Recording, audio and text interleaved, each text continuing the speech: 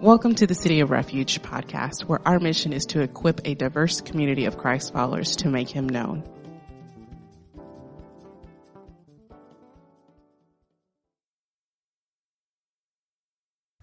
So good morning.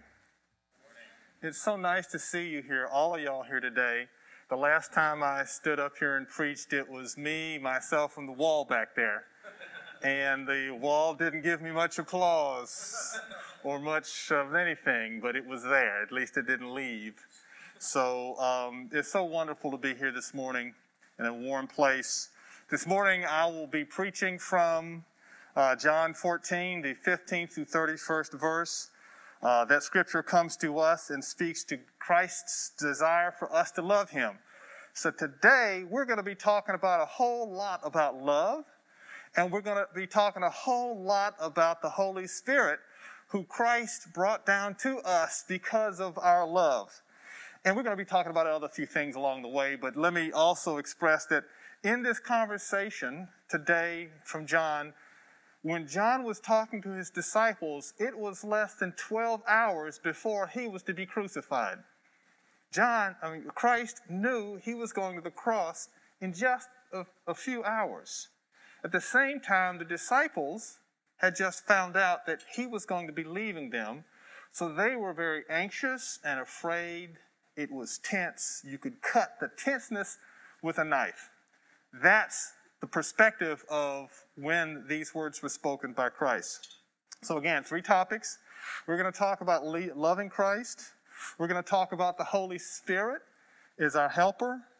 And we're going to also talk about the role of love in unity of the church. Let me start by praying, if you don't mind. Dear Lord, give me a voice to express the words that you intend for your people in your church this morning. Lord, help me be clear with regards to love. Help me be clear with regards to the person of the Holy Spirit.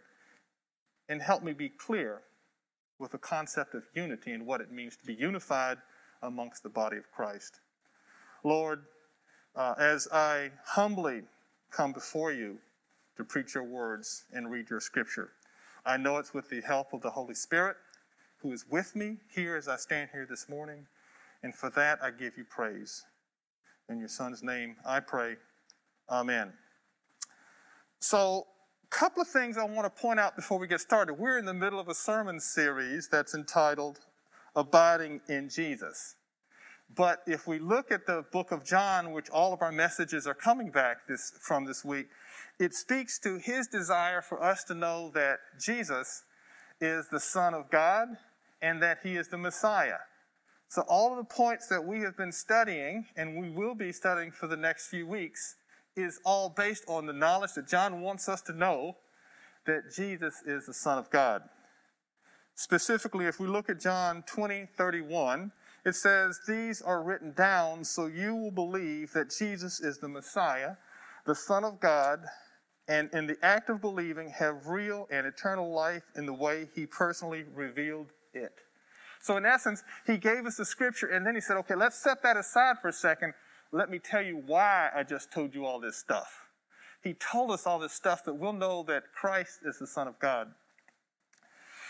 The topic of our sermon series is Abiding in Jesus. That's the title. And, I don't use the word abiding very often day to day in my own language. So I want to change the words a little bit, and hopefully it'll make it a little bit clearer what we're getting after here. I'm going to use the word living.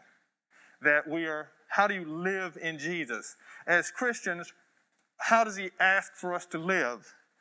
In John 15:7, he says, in the ESV it says, using the word, "If you abide in me and my words abide in you, ask whatever you wish and it will be done." So let's switch that around a little bit and let's say, if you live in me, and if my words live in you, then ask for whatever you want, and it will be done for you. So I like to look at it with regards to how do we live with Christ? How do we live in him? How does he live in us? our lives are completely connected to Christ as Christians, body, mind, and soul. When we accepted him as our Savior, we accepted him into our bodies and to live with us. We're going to talk a lot about that, but first, if there's one thing that I'd like to be successful today is understanding what it means to love Christ and what it means for Christ to love us. I mean, all of us who've gone through church many years and we talk about, it's all about love. God is love. He wants us to love each other.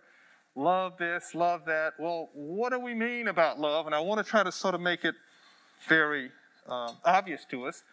The first, Darren, just a few weeks ago, preached from, also in John 13:34, he said, "A new commandment I give to you, that you love one another.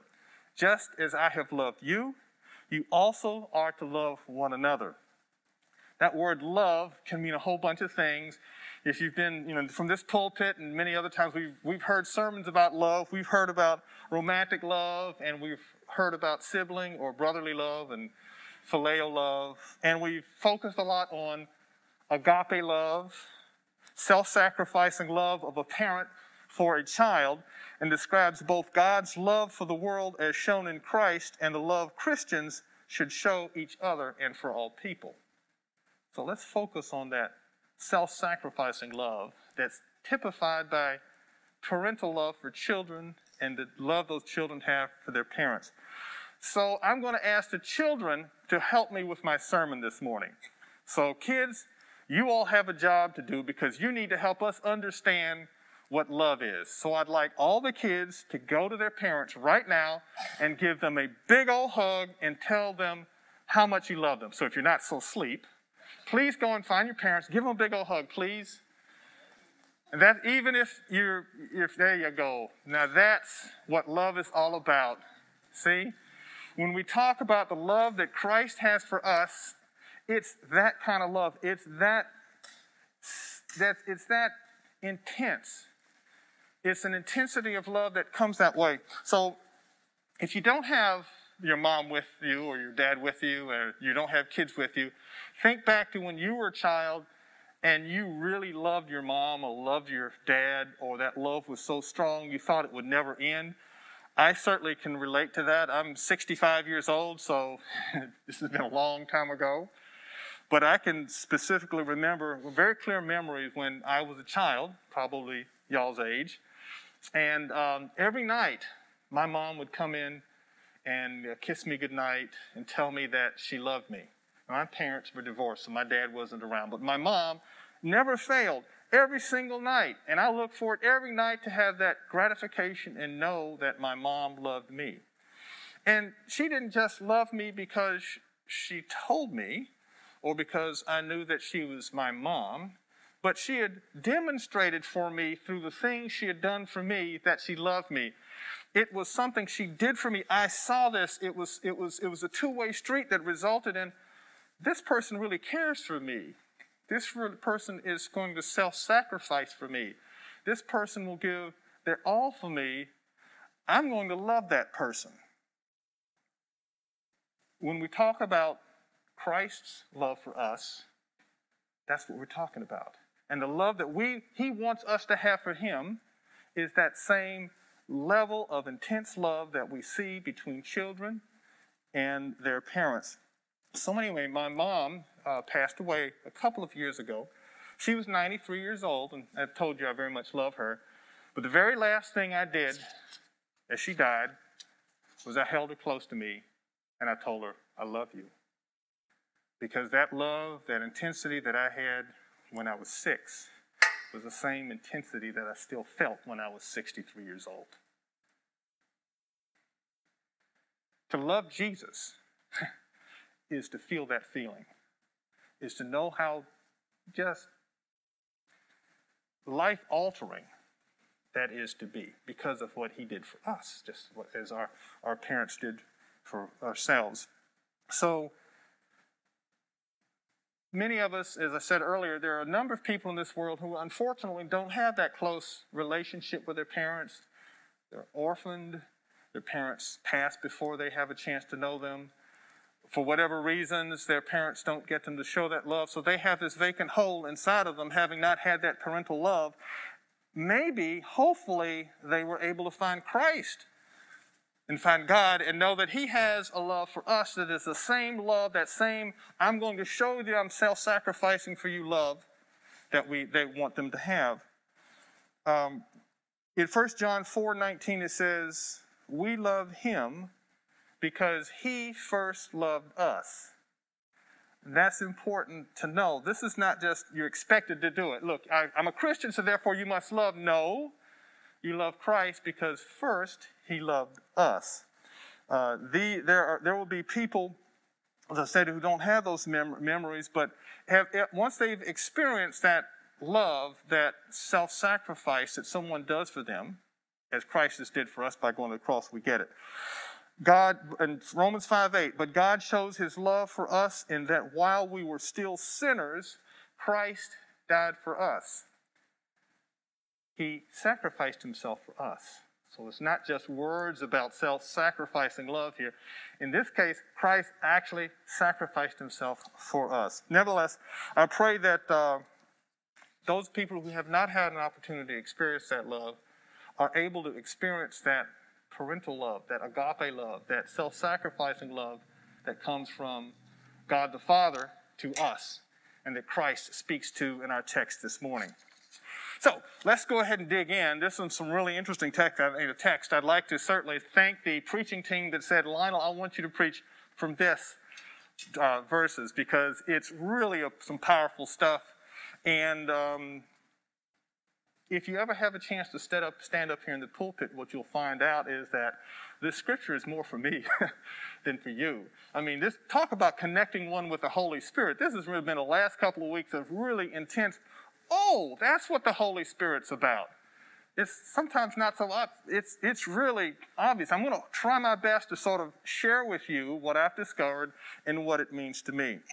So, John 14:15 verse, it says, if you love me, you will keep my commandments.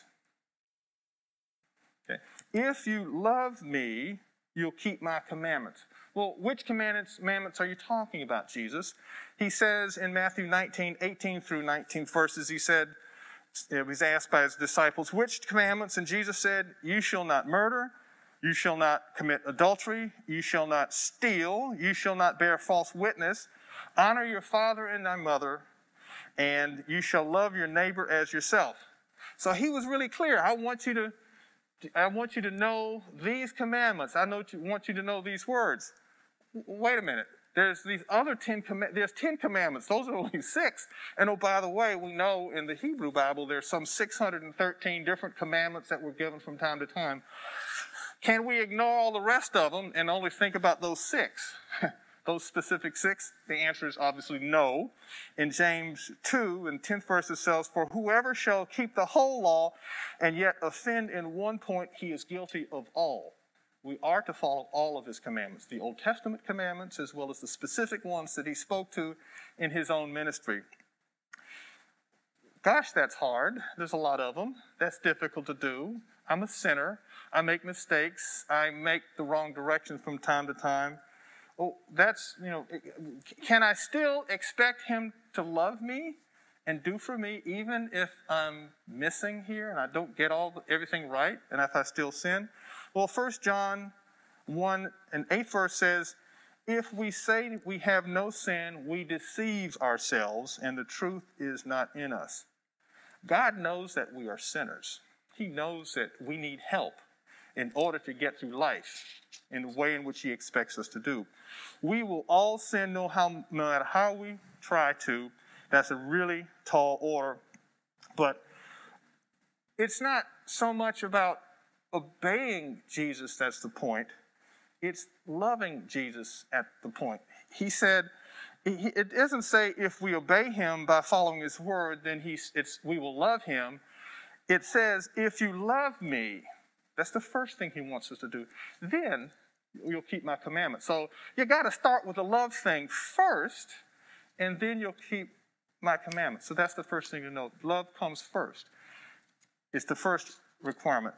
it's sometimes hard to keep his commandments. So what can we do? What has God done to make it easier on us, poor sinners, that have challenges in keeping his commandments? Well, in 14th chapter, 16th and 17th verse, he says, "And I will ask the Father, and he will give you another helper to be with you forever, even the Spirit of truth, whom the world cannot receive because it neither sees him nor knows him. You know him, for he dwells with you and will be in you." Further on in verse 26, he says, "The Helper, the Holy Spirit, that is, whom the Father will send in my name, he will teach you all things and bring to your remembrance all that I have said to you." Right here, Jesus is saying, I will leave a helper with you who will help you make those tough decisions and deal with yourself as a sinner and help hold you up and help you remember the things that I've taught you in my ministry. He's provided a helper for us. He's provided the Holy Spirit for that very purpose, to help us sinners figure out how to get it right. He is first, a couple of things I want to point out. First of all, let's talk about the Holy Spirit, this helper. It's not an it. He is a person.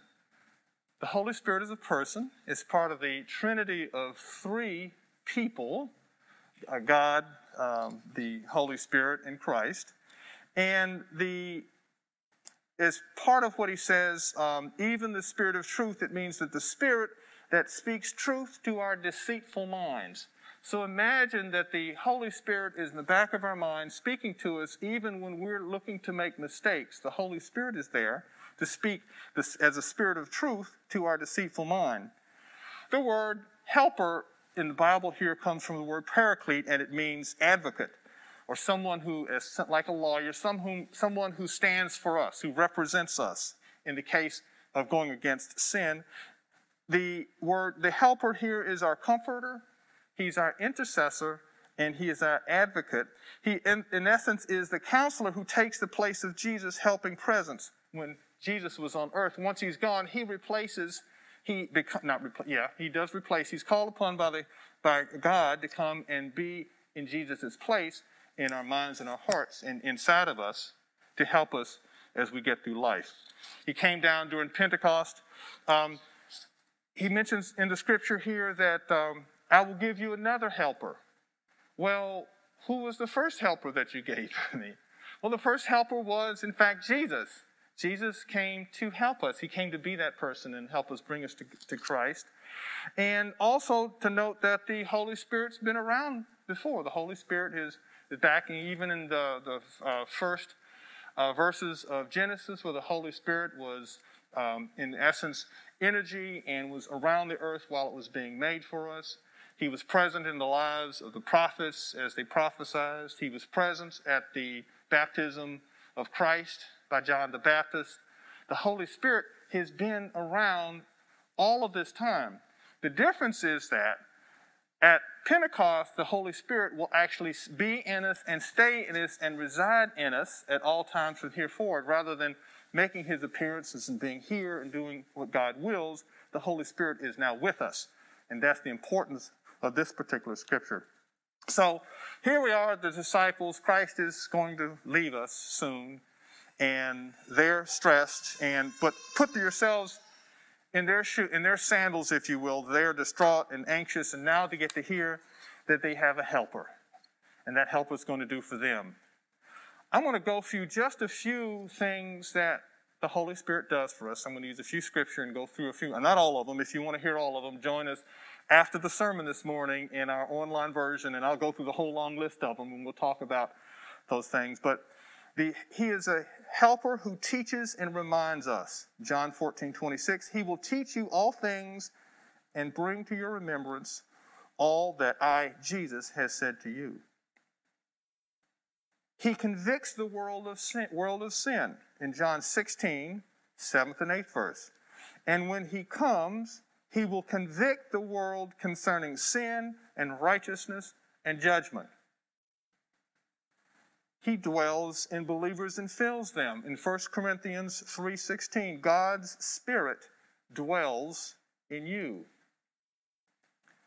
He is a source of revelation, wisdom, and power. In 1 Corinthians 2, verses 10 through 11, the Spirit searches all things, even the deep things of God. For who knows a person's thoughts except for their own spirit within them? In the same way, no one knows the thoughts of God except the Spirit of God. And then the final one for this morning I'll mention, he guides to all truth, including knowledge of what is to come.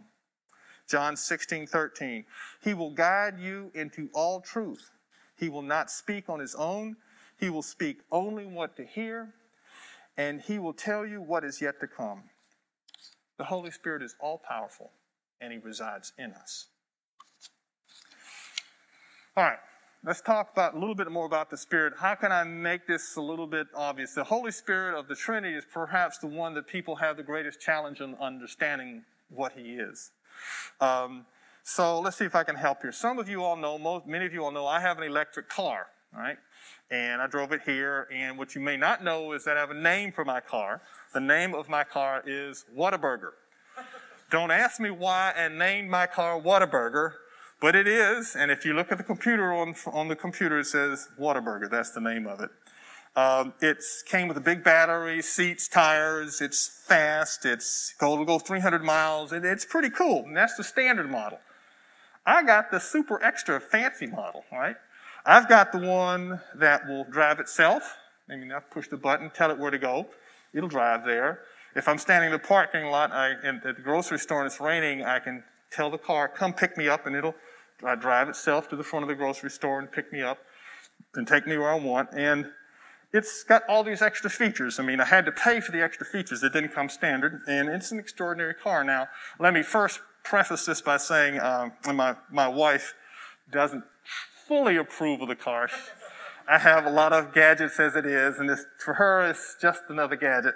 And she also says, well, Lionel, you have to make sure that you don't let this car become an idol, and that I worship the car and what I should be worshiping. So, Holy Spirit, please help me not worship my car this morning, because that's not the point.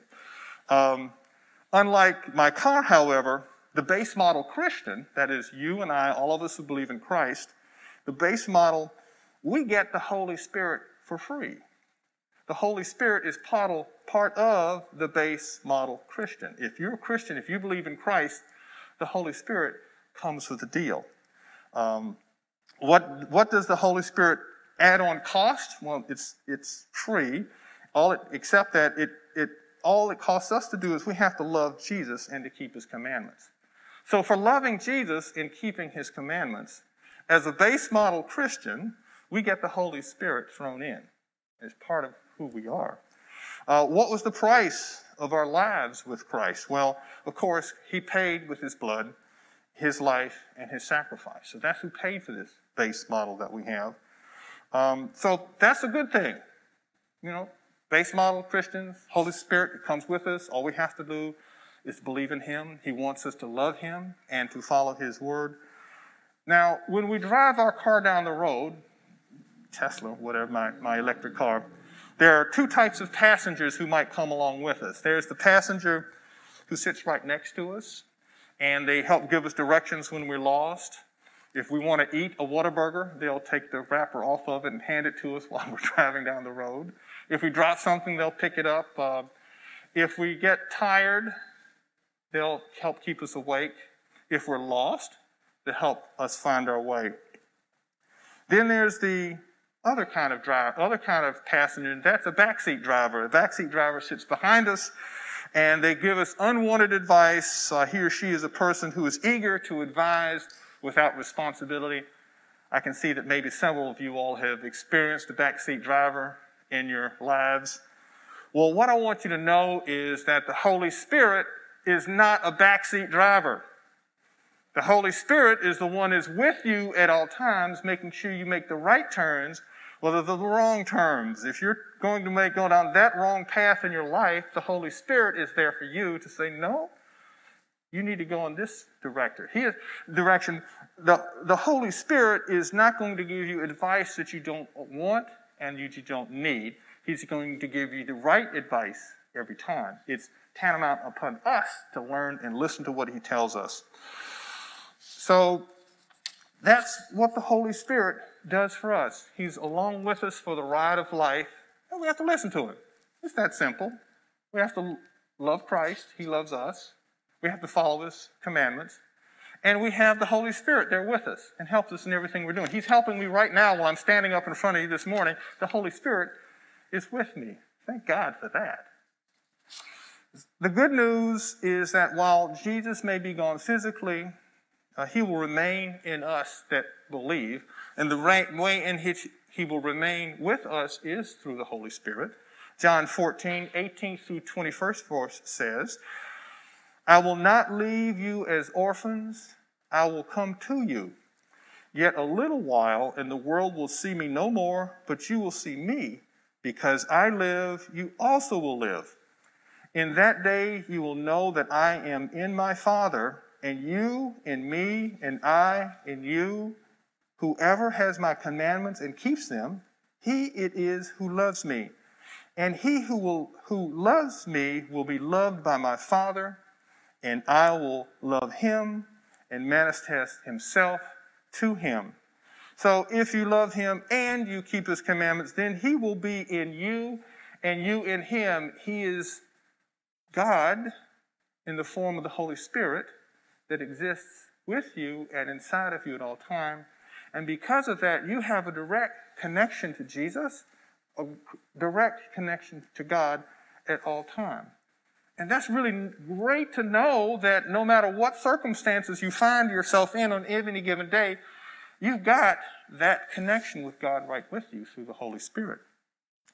In John 14, 22 through 24, it says, Judas, not Iscariot, said to him, Lord, how is it that you will manifest yourself to us and not in the world?